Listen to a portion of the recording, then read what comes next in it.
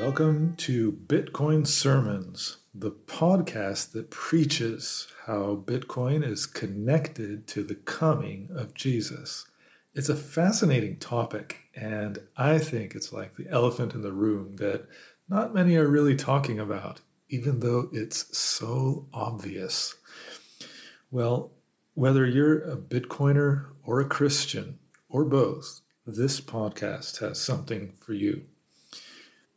Today we're going to talk about Nebuchadnezzar's response to the dream that he had of the image composed of different metals. We've talked about that in previous episodes, and I think have laid a good foundation to really understand today's topic. Now, Nebuchadnezzar was basically the king of the world. Okay, he reigned over all the other kingdoms of the then known world, and as such, he was seeking the interests of his world kingdom, and ultimately, like any king would desire, he wanted his kingdom to flourish forever. And probably as he was thinking about these things and planning them, God gave him the dream to show him the future, particularly the future of the world-dominating kingdom of Babylon. Not just of Babylon, but the future of world kingdoms, beginning with Babylon. And he showed him the statue composed of different metals, each representing a successive kingdom that would dominate the world.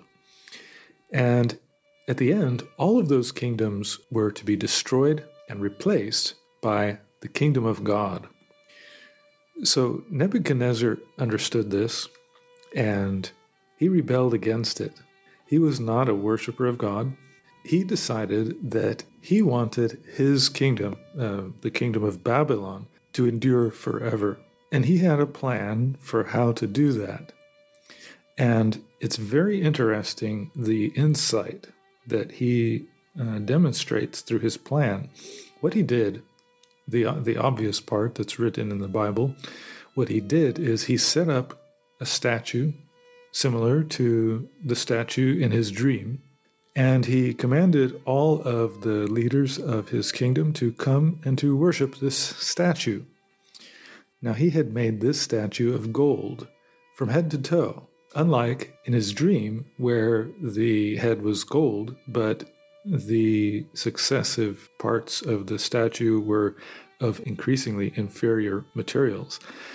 So this shows that Nebuchadnezzar understood something about how to make a kingdom endure.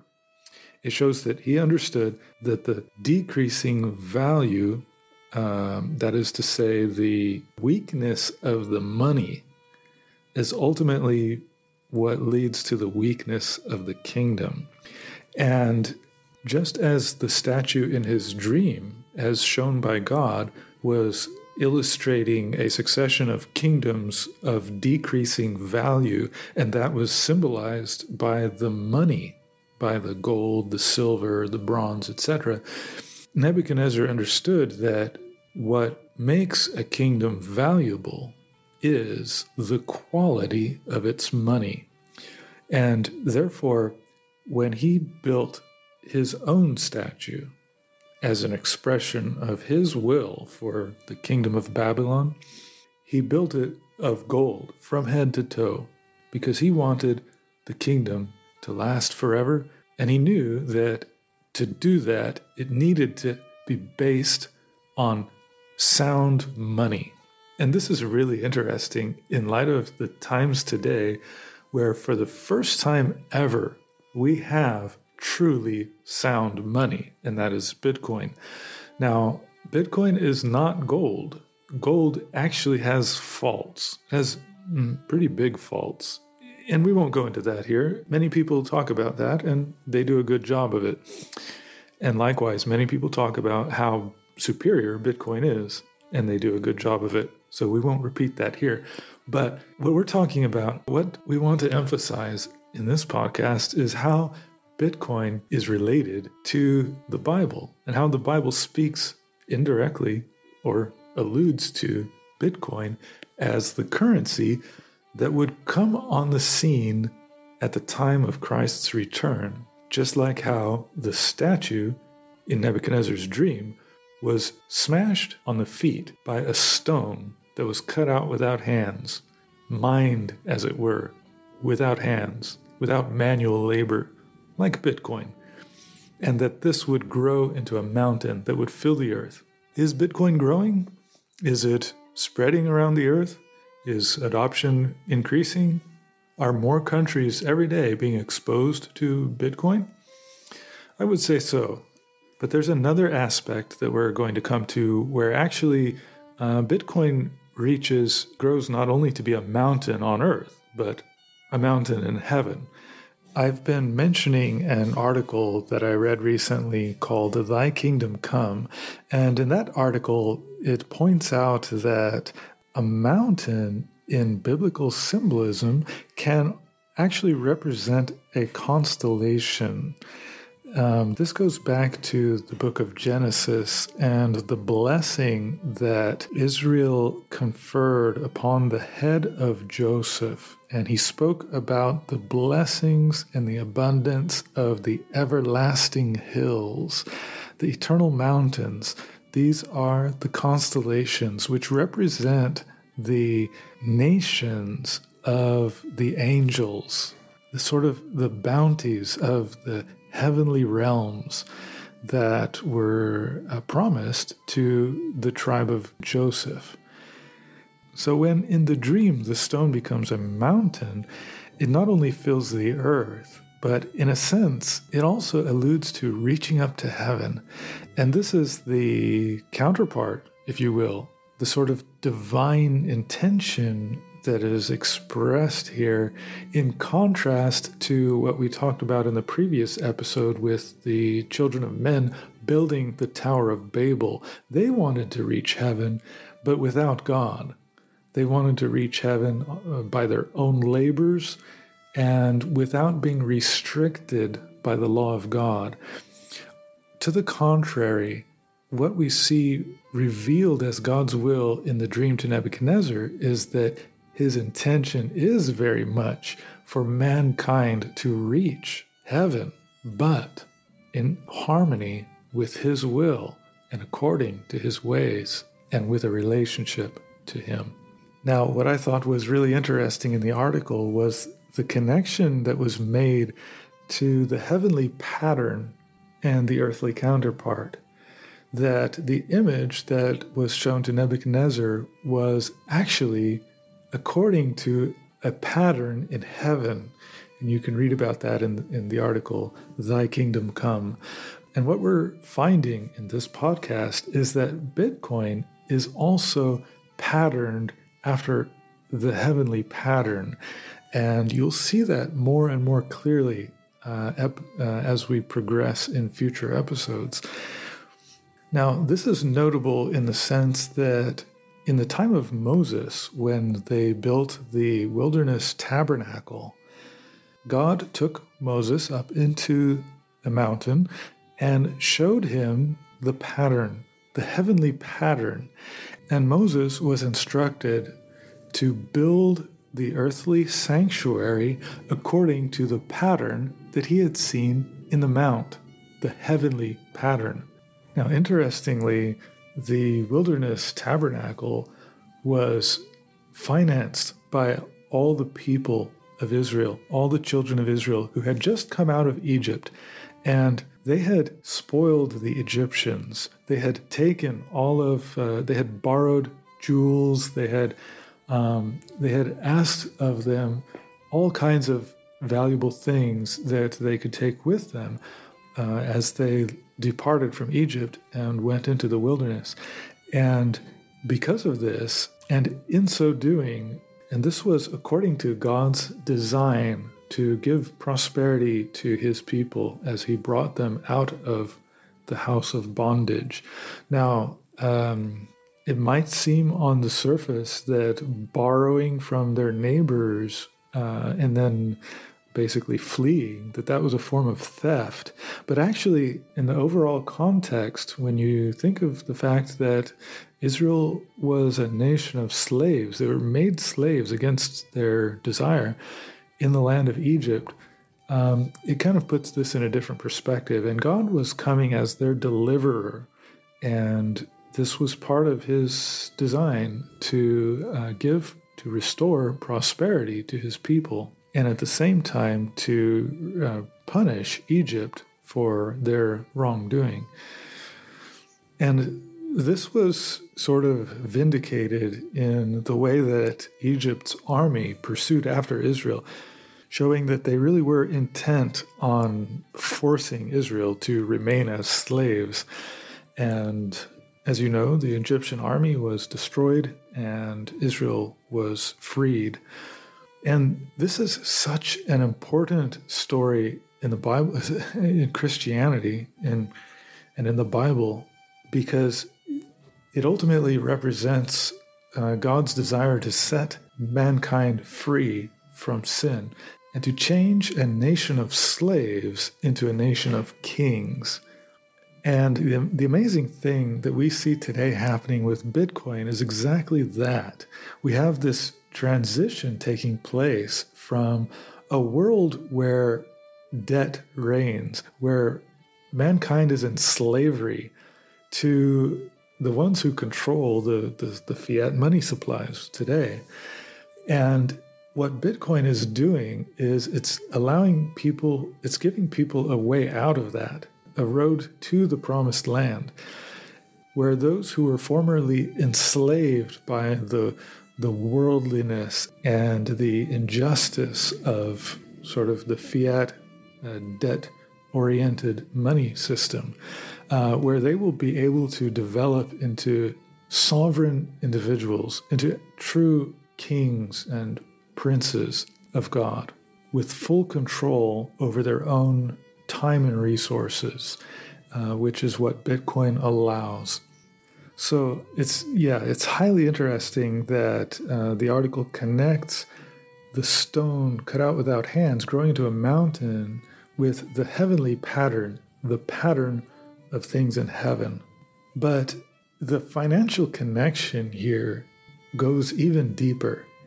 The wealth of the children of Israel that they had gathered from the Egyptians and brought with them into the wilderness, they used that to contribute to the building of the wilderness tabernacle, to the earthly sanctuary that Moses was instructed to build according to the heavenly pattern. And this was very much a financial endeavor. This is what I want to emphasize here, that even in the Old Testament, as it speaks of the building of the earthly tabernacle, it speaks of it in financial terms, that the people brought of their wealth, and not only their wealth, but their time and abilities. They were engaged in making things, in designing the patterns that were embroidered, and making spinning the threads, etching the metals, casting different metals, and cutting the boards, and all these things. They were engaged with their time and with their effort and with their money, their resources, their possessions. Everything was put into this building of the sanctuary. And this is very much an economic activity that they're involved in at that time. And isn't that exactly how it is with Bitcoin? Bitcoin allows people to convert their time and energy and resources into an economic thing called Bitcoin. Isn't this just a fascinating parallel? And now, if you think back also how the children of Israel borrowed from the Egyptians prior to fleeing, this is also reflected in the fact that how do you buy Bitcoin except with fiat money, except with debt? In other words, you borrow because all fiat money is borrowed. It's a liability. It's not an asset. All fiat money is borrowed. And so when you buy Bitcoin, you're actually borrowing from the systems of the world in order to invest in building the kingdom of God, ultimately the sanctuary of God. Wow. I mean, I think that's just amazing. And I think it's unavoidable to see how the circumstances of the present day are so clearly parallel to this amazing story in the Bible of how God delivered the children of Israel from slavery in a way that they could never have done on their own. Today, that's what we're seeing with Bitcoin. But there's another topic pointed out in the article that really caught my attention, and this is really what I want to focus on now. And that's that, and this goes back to Nebuchadnezzar's image that he set up. There were two images. The first was in chapter 2, and that's what we studied in the last episode. But the second image comes in chapter 3 of the book of Daniel. And this is where it says in verse 1, Nebuchadnezzar the king made an image of gold now, mind you, whose height was 60 cubits, that's 60 cubits, and the breadth thereof 6 cubits. So there you have 66. Kind of a interesting number in relation to the number of the beast in the book of Revelation, which is 666. So this is like a precursor to that. He set it up in the plain of Dura in the province of Babylon. So right off the bat, this comes in the chapter right after we have just read about the image of Nebuchadnezzar's dream and the interpretation of it. So this is very interesting that King Nebuchadnezzar, apparently upon reflecting on what God had showed him in the dream, he wasn't too happy with the indication of the fact that his kingdom would succumb to inferior kingdoms, and he wanted to prevent that. He wanted his kingdom to endure forever. This is actually reflected as well in the events that have happened recently, as in this year, 2023, on the world stage, okay? And what I'm speaking about is the coronation of King Charles III. His coronation ceremony was fascinating. I saw the live stream, and it was interesting and eye-opening, I thought. The overall impression that I got was, first of all, it was definitely a worship service. And that really correlates to the event that King Nebuchadnezzar set up. It was a worship event where they were worshiping this golden image. In the ceremony of King Charles, just to emphasize the point that it was a worship service, not only did they include a lot of religious symbolism, religious expressions, quotes, readings from the Bible, prayers, all these sorts of things. They even had a communion service as part of the ceremony. And that is one of the most sacred things about the Christian religion, is the celebration of the Lord's Supper, the commemoration of the Last Supper that Jesus held with his disciples before his crucifixion the next day. So to do that in a public ceremony on live stream around the world you can't get a more worshipful worship service than that, if you know what I mean. But the problem with this worship service was that it was entirely blasphemic, just like Nebuchadnezzar's call to worship the golden image that he set up. There was so much about this service that a person could delve into. And I'm going to refer you to written articles that cover some of the important aspects there. including details about the oil with which he was anointed. But in reference to the article, Thy Kingdom Come, which discusses some of these things, and especially pertinent to the story of Daniel, is the fact that he was dressed in golden robes from head to toe as part of this anointing ceremony.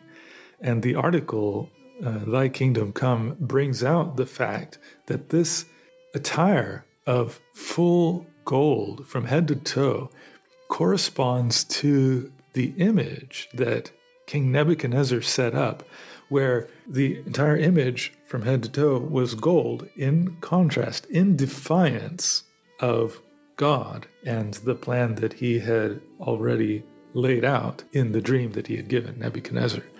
Now, if we just look at the results at today's point in time, we can see which image was actually the true forecast of the future.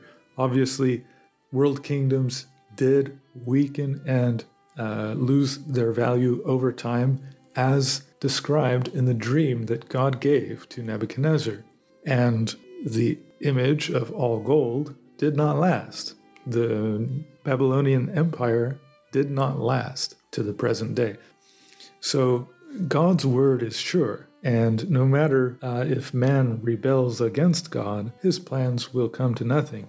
And yet, today, we see King Charles again sort of reasserting this plan of Nebuchadnezzar, reasserting the desire to have a kingdom that will last forever. So what exactly is it that King Charles stands for, and why is it that he would fall into this role of Nebuchadnezzar with the golden image? Well, the thing is, King Charles has been the head of the Commonwealth for a long time. And as such, he has a lot of influence in the money of not just the United Kingdom, but all the many nations around the world that are in some way connected to the United Kingdom. The parallels are striking. Notice that in verse 2, it says, Then Nebuchadnezzar the king sent to gather together the princes, the governors, and the captains, the judges, the treasurers, the counselors, the sheriffs, and all the rulers of the provinces to come to the dedication of the image which Nebuchadnezzar the king had set up. Now, what we had earlier this year was a dedication, an anointing, that's comparable to the dedication of the image which Nebuchadnezzar the king had set up. And notice that to this event were invited all of the leaders and influential and instrumental people in the kingdom. And isn't that exactly who was invited to the coronation of King Charles? And then the Bible goes on and describes how when the music would play, then the people should bow down and worship this image. And that has deep ramifications, especially when you understand what Nebuchadnezzar was trying to say with his image of gold. He was establishing or making it known that his money, the money of the kingdom of Babylon, which was gold, would be the money for the kingdom forever, as he hoped, and that everyone must worship, must recognize that, bow down, and accept gold as the money of the kingdom on pain of death. Otherwise, they would be thrown into the fiery furnace. Now, this brings us finally to the incredible topic of the image of the beast in the book of Revelation. In chapter 13, really interesting. Let's just start in at verse 14 of Revelation 13. Okay, now there's a lot to unpack in this verse, and I want to make it really clear. In the dream given to Nebuchadnezzar, we had a series of kingdoms. This is explained in the book of Daniel. We had a series of kingdoms represented sort of in a financial way by these different metals of decreasing value. And the last of all was the kingdom of Rome, symbolized by the iron. This is the Roman Empire. Now, later in the same book, in the book of Daniel, so in chapter 7, God gave Daniel a vision of 4 beasts, much like the 4 stages of Nebuchadnezzar's image. In verse 12, it says that these beasts had their dominion taken away. And verse 13, it says, "And I saw in the night visions, and behold, one like the Son of Man came with the clouds of heaven, and came to the Ancient of Days, and they brought him near before him. And there was given him dominion and glory and a kingdom, that all people, nations, and languages should serve him. His dominion is an everlasting dominion, which shall not pass away, and his kingdom that which shall not be destroyed." So there you have this vision in Daniel 7, verses 1 to 14, explaining or sort of reiterating the vision, the dream given to Nebuchadnezzar, except instead of being given in financial terms, it's given in political terms, in terms of animals, sort of political animals that describe the world empires, the same world empires that were shown to Nebuchadnezzar in the form of metals of decreasing value. And these political animals would all be destroyed and replaced by the kingdom of Jesus Christ that would endure forever. So there's a clear parallel between this vision and the dream given to Nebuchadnezzar, where the stone cut out without hands grew into a kingdom, the kingdom of God, as explained by Daniel to Nebuchadnezzar. So this is very clear. It's speaking about the same thing, but it's now putting it in the symbolism of political animals. Okay? And again, Daniel and Revelation should be studied together. So when we come back now to Revelation chapter 13, and the chapter begins with the introduction of a beast, it's actually picking up from where Daniel left off. It's picking up with the last beast. And if you compare the characteristics, you can know that for sure. I don't want to dig too much into that right now because that's a subject that many Bible experts have already done an excellent job of, and I don't want to reiterate that here. But I just want to make it very, very clear that when we're speaking about animals or beasts in the book of Revelation, we're speaking about political animals. Okay? So now back to Revelation chapter 13 and verse 14. It's talking about making an image to the beast which had the wound by a sword and did live. Now this is interesting. And he had power to give life unto the image of the beast, that the image of the beast should both speak and cause that as many as would not worship the image of the beast should be killed. Now, this is interesting, first of all, because King Charles, well, he's a living person, you know. So in a sense, by being decked in gold from head to toe, sort of as the image of Nebuchadnezzar, life was given to the image. In other words, the image was sort of personified in King Charles. Perhaps that's one way to look at giving life to the image.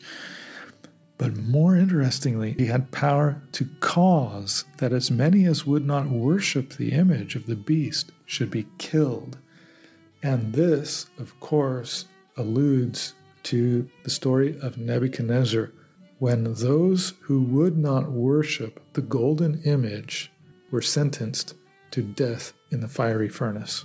Wow. So this begs the question, what is it about King Charles III that is so important, that affects the world so much, and that ultimately will result in death for those that don't go along with him and his agenda or whatever? What is that? What is his agenda that is so forceful and that is so widespread that it affects the whole earth? Well, it goes on in verse 16, Revelation 13:16, and he causeth all, both small and great, rich and poor, free and bond, to receive a mark in their right hand or in their foreheads, and that no man might buy or sell, save he that had the mark, or the name of the beast, or the number of his name. So here we have it put directly in the context of finances. It's about buying and selling, and you won't be able to buy and sell unless you meet these certain criteria. So what is the agenda of King Charles III that fulfills this Bible text? What is it about money that he's involved with? Well, the answer is pretty straightforward. He is the leader of the Commonwealth, and as such, all of the commonwealth of all the nations, not just of the UK, but of all the nations around the world that are in any way connected to the Commonwealth, all the former colonies of the British Empire. So that includes Canada, for example, Australia, many other countries around the world, many of which have to this day their resources and wealth sort of siphoned into this Commonwealth system through the abuses of the fiat currencies. In other words, a lot of these nations have to borrow and, basically their money is controlled still by Western powers. So, first of all, that's just to say that King Charles is very much involved in the financial world, okay? He has a very prominent role there. Yes, but it goes much deeper than that. Now, this is where things take a particularly interesting turn, I think, in regards to digital money. I just came across an article, let me perhaps quote from this article, about, it says today, and this is, I think, today, it says today, that would be, as in today, Saturday, June 17. Okay, it says today the BIS, that's the Bank of International Settlements, Innovation Hub, released the results of Project Rosalind, a central bank digital currency, CBDC, initiative with the Bank of England. It explored using application programming interfaces, APIs, to enable payment providers to integrate with the central bank ledger. The APIs worked with two different kinds of ledgers, both of which were blockchain-based. However, the focus of the experiments was the API rather than the core system. Now, this is where it really gets interesting. The test trialed 18 digital pound use cases, ranging from straightforward merchant payments to a prototype of parent and child wallets. Various kinds of conditional payments and programmability was supported for payment providers, as well as offline payments. It also experimented with decentralized identity and verificable credentials for privacy. So this test actually basically experimented with digital currency, including conditional payments and programmability. By the way, that was, what was that? That was called, that was ledgerinsights.com. Okay, and that's exactly what is necessary. That's exactly what the government needs in order to accomplish what it says in the book of Revelation. And he causeth all, both small and great, rich and poor, free and bond, to receive a mark in their right hand or in their foreheads, and that no man might buy or sell, save he that had the mark, or the name of the beast, or the number of his name. So that is to say, with CBDCs, as the Bank of England has been testing, this is under King Charles III, with CBDCs, governments have the ability to implement exactly what it says in the book of Revelation. And I want to bring your attention particularly to the fact that digital identities are involved in this. Obviously, to be able to program the money, if you want to limit, if you want to control how the money can be spent in certain, or on what uses and things like that, on a per person basis, then you have to have digital identities. Okay, one is necessary for the other. And so it makes sense then why, the Bible says that they had to receive a mark in their right hand or in their foreheads, and that no man might buy or sell save he that had the mark or the name of the beast or the number of his name. Now, again, I just want to say I'm just exploring ideas here, and I'm not trying to redefine what has already been understood about these verses, okay? There are many ways that these verses have been fulfilled or have been in the process of fulfillment over the years, and many things can be connected to these verses that still, in fact, do apply.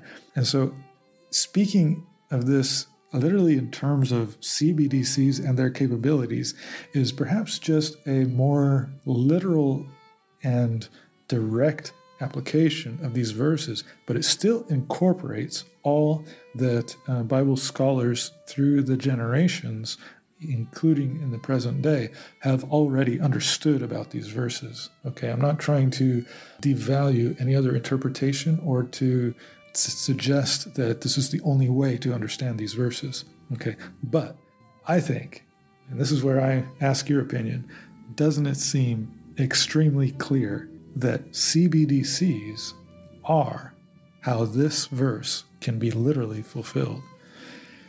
And that's happening, as we see, under the watch of King Charles III, the guy who was clothed from head to toe in gold and, in a worship, dedication, anointing ceremony, just like the statue of Nebuchadnezzar.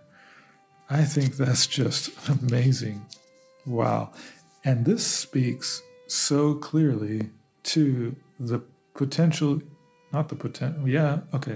this is an important point. Let me pause here. There's an excellent video by the Coin Brew that discusses a recent report that came out regarding central bank digital currencies. And I highly recommend that video. And towards the very end of it, he makes what I think is the most important point of the whole video.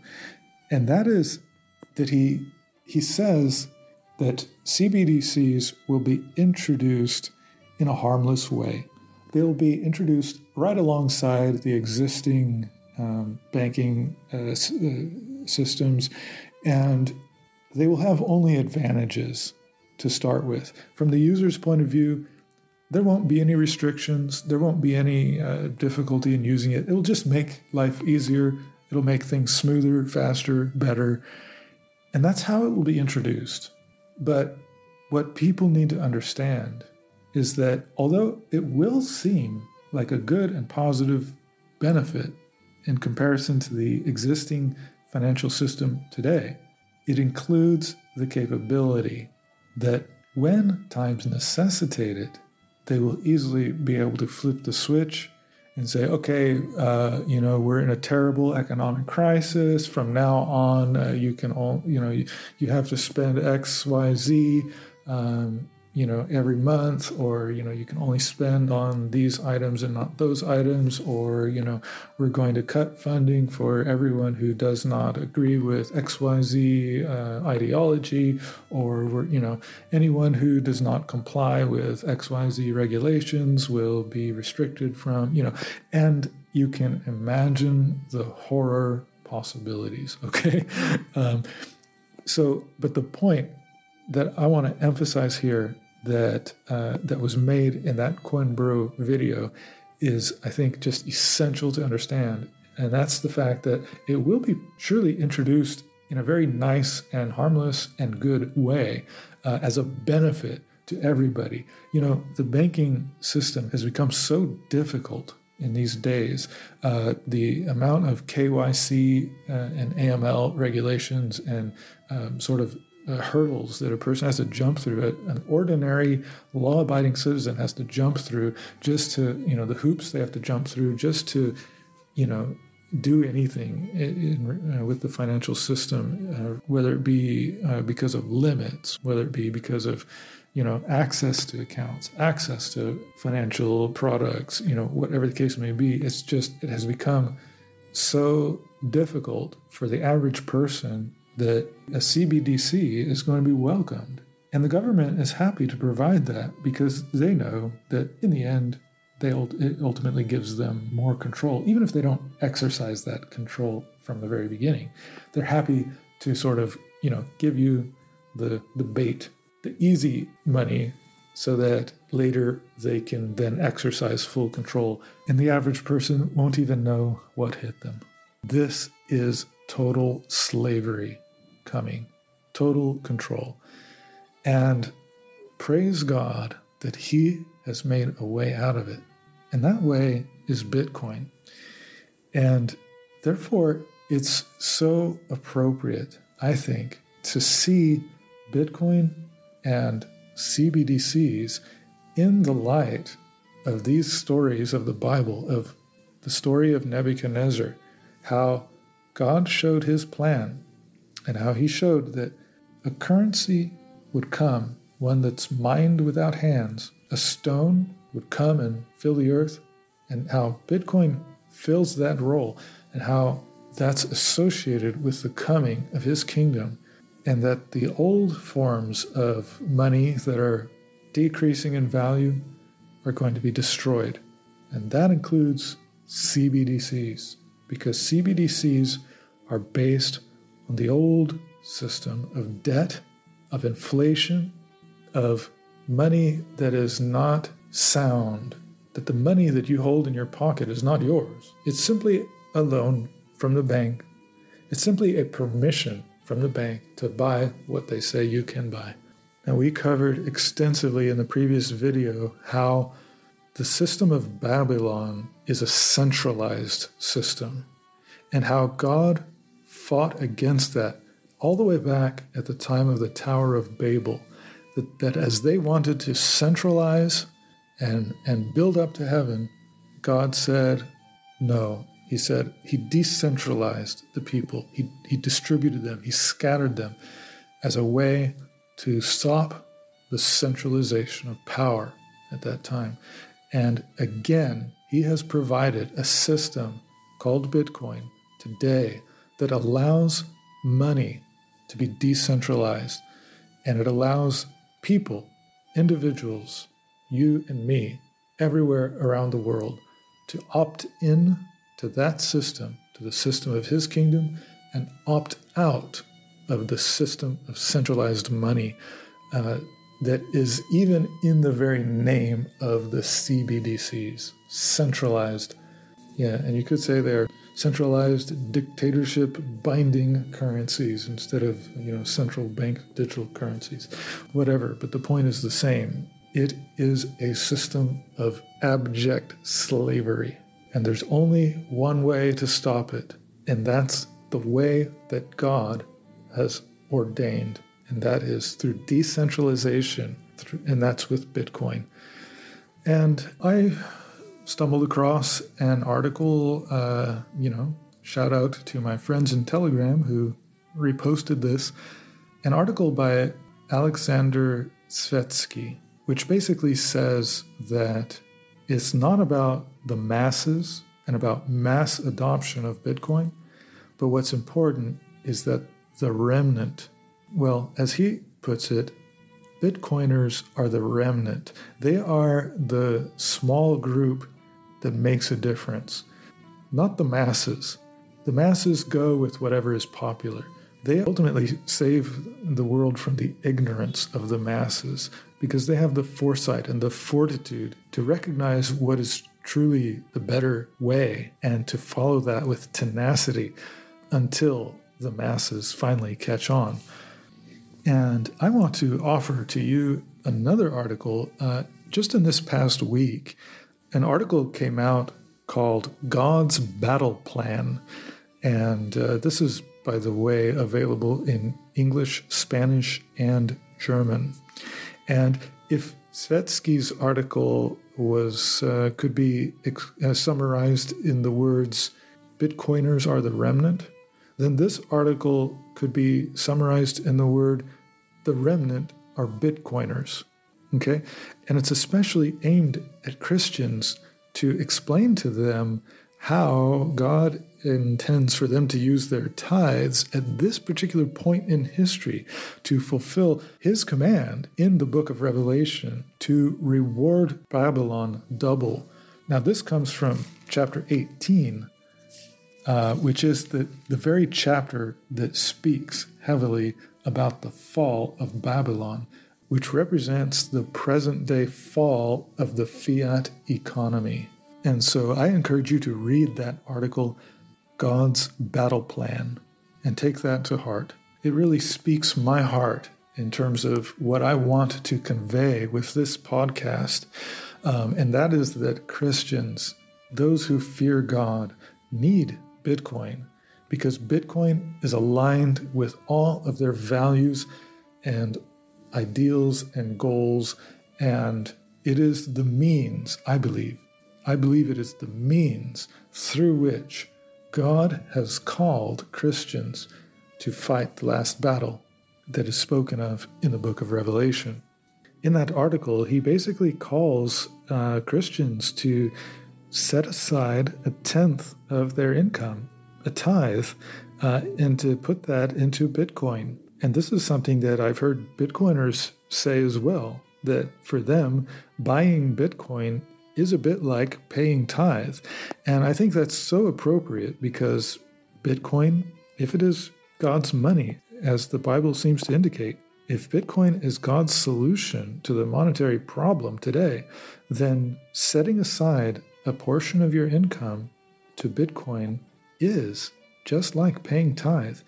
And if you really think that Bitcoin will, someday go up in value and such things, then that tithe could actually very much turn out to be quite a literal and practical support for those who do God's will.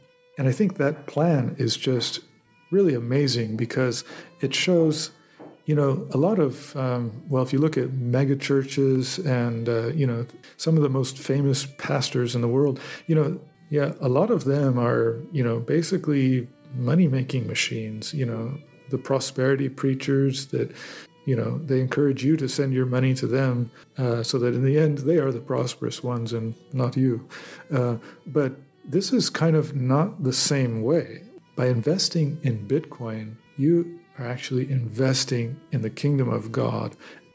So I think that's really a beautiful connection and one that, again, that Bitcoiners and Christians have in common.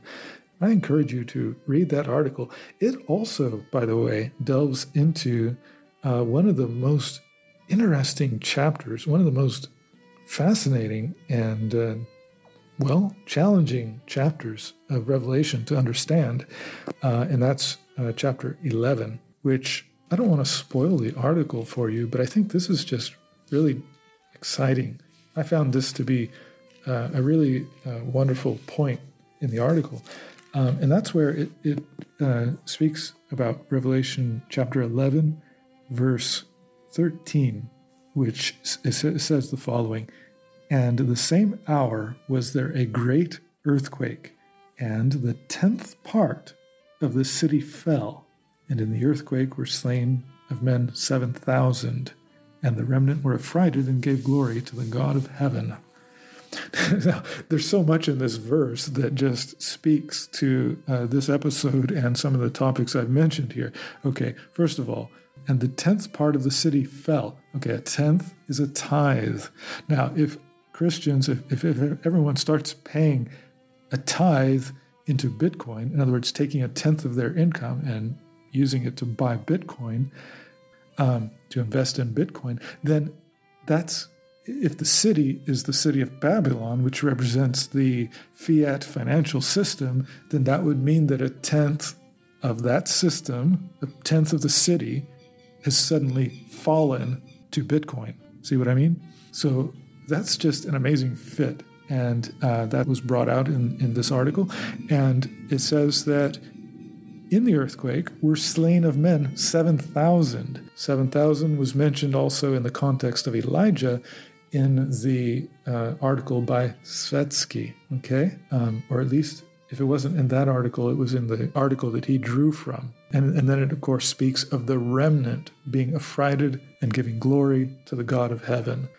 Svetsky speaks of Bitcoiners being the remnant, and this new article this week entitled God's Battle Plan speaks of the remnant being Bitcoiners. And I believe that is giving glory to the God of heaven. So there's a lot of exciting things in that article, and I encourage you to check that out. There are two sides to the battle. On God's side is Bitcoin. On the side of liberty from bondage, freedom from Egypt, from Babylon, a return of Israel to the promised land, so to speak. That is what Bitcoin stands for. And on the other side is the centralized central bank digital currencies, centralized bondage dictatorship currencies that represent bondage. And at first, it won't seem so. At first, there will be no bounds.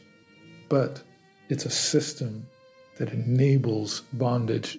It'll be even worse than the inflation and the money printing and all the rest of it that is already happening with the fiat system. What we're talking about with central bank digital currencies is abject slavery. And the only way out is through the king of decentralized currency, and that's Bitcoin. You can participate in it more or less anonymously without a digital identification that reveals, everything about who you are. You can just transact more or less like cash, with whoever you want, as it should be, but with perfect truth, perfect justice, without double spending, without money printing, which is double spending, without fractional reserve, which is double spending. Bitcoin solves these things by solving the double spend problem, and it ensures that justice reigns in the financial system of Bitcoin. That should be what every Christian loves and desires. And so, again, read God's Battle Plan, and I encourage you to take your next step in Bitcoin adoption. And we're just getting started in this podcast. I have so many topics that I want to bring to you, especially to Christians. And I think Bitcoiners will find them fascinating as well, I think. Okay? And I hope that some Bitcoiners are encouraged to see the Bible in a new light and to see how prophetic the Bitcoin movement really is, and that it is the work of God and not just of man, and that many can give glory to the God of heaven. And when times get tough, when the masses go with CBDCs, and the only ones who are staying with Bitcoin are the remnant, it's only going to be those who really have the strength of character, who are able to stand like the three friends of Daniel through the fiery furnace. And how were they able to stand without being burned? It was because there was a fourth man with them. It was one like the Son of Man. It was Jesus Christ in a certain form. This was before the birth of Jesus, of course, but in a certain form, in a spiritual form, he was there with them, and he protected them through the fiery furnace. That's what Bitcoin can do. It can help you survive through the fiat flames so that you are not hurt in the process. And that is only the work of God. But it takes courage to even get to that point. How many of all the leaders of Babylon bowed down to the image of Nebuchadnezzar? Well, everyone except those three men. So don't be surprised at how many leaders turn to CBDCs. Don't be surprised at how many, give in so easily to convenient money, don't be surprised at how many say, well, CBDs aren't so bad, and they let me do everything. They don't control, how much I spend or anything, Well, yeah, how many will fall for the bait? But the remnant who understand what's at stake and who understand the principles behind the different systems of money will be able to make the right decision and be able to stand firm in that decision in the power of God. In the previous episode, we talked about many of the sort of agenda items that the world wants to impose upon the people. And these are all things that will ultimately work their way into the CBDCs. And this means that those who use CBDCs will ultimately find themselves in a situation where, in order to receive money, in order to continue to be able to spend money, in order to be able to buy and sell, they will have to comply with the certain specific requirements that the sort of world governance requires of them. And that's what Revelation speaks about having to have the mark, image, or number of the beast. So check out the previous episode as well if you haven't heard it already, because a lot of important topics were covered there. I think maybe at this point it would be good also to talk just a little bit about altcoins. The thing about altcoins is that even the so-called decentralized ones are actually pretty centralized, because ultimately to have decentralization, you have to have the so-called network effects. And none of the altcoins have anywhere near the network effects of Bitcoin. And that's for good reason. And that's just simply because Bitcoin is pretty much superior. It was the first and it's the best. And that's pretty much not going to change. It's got the market share and it will retain the market share.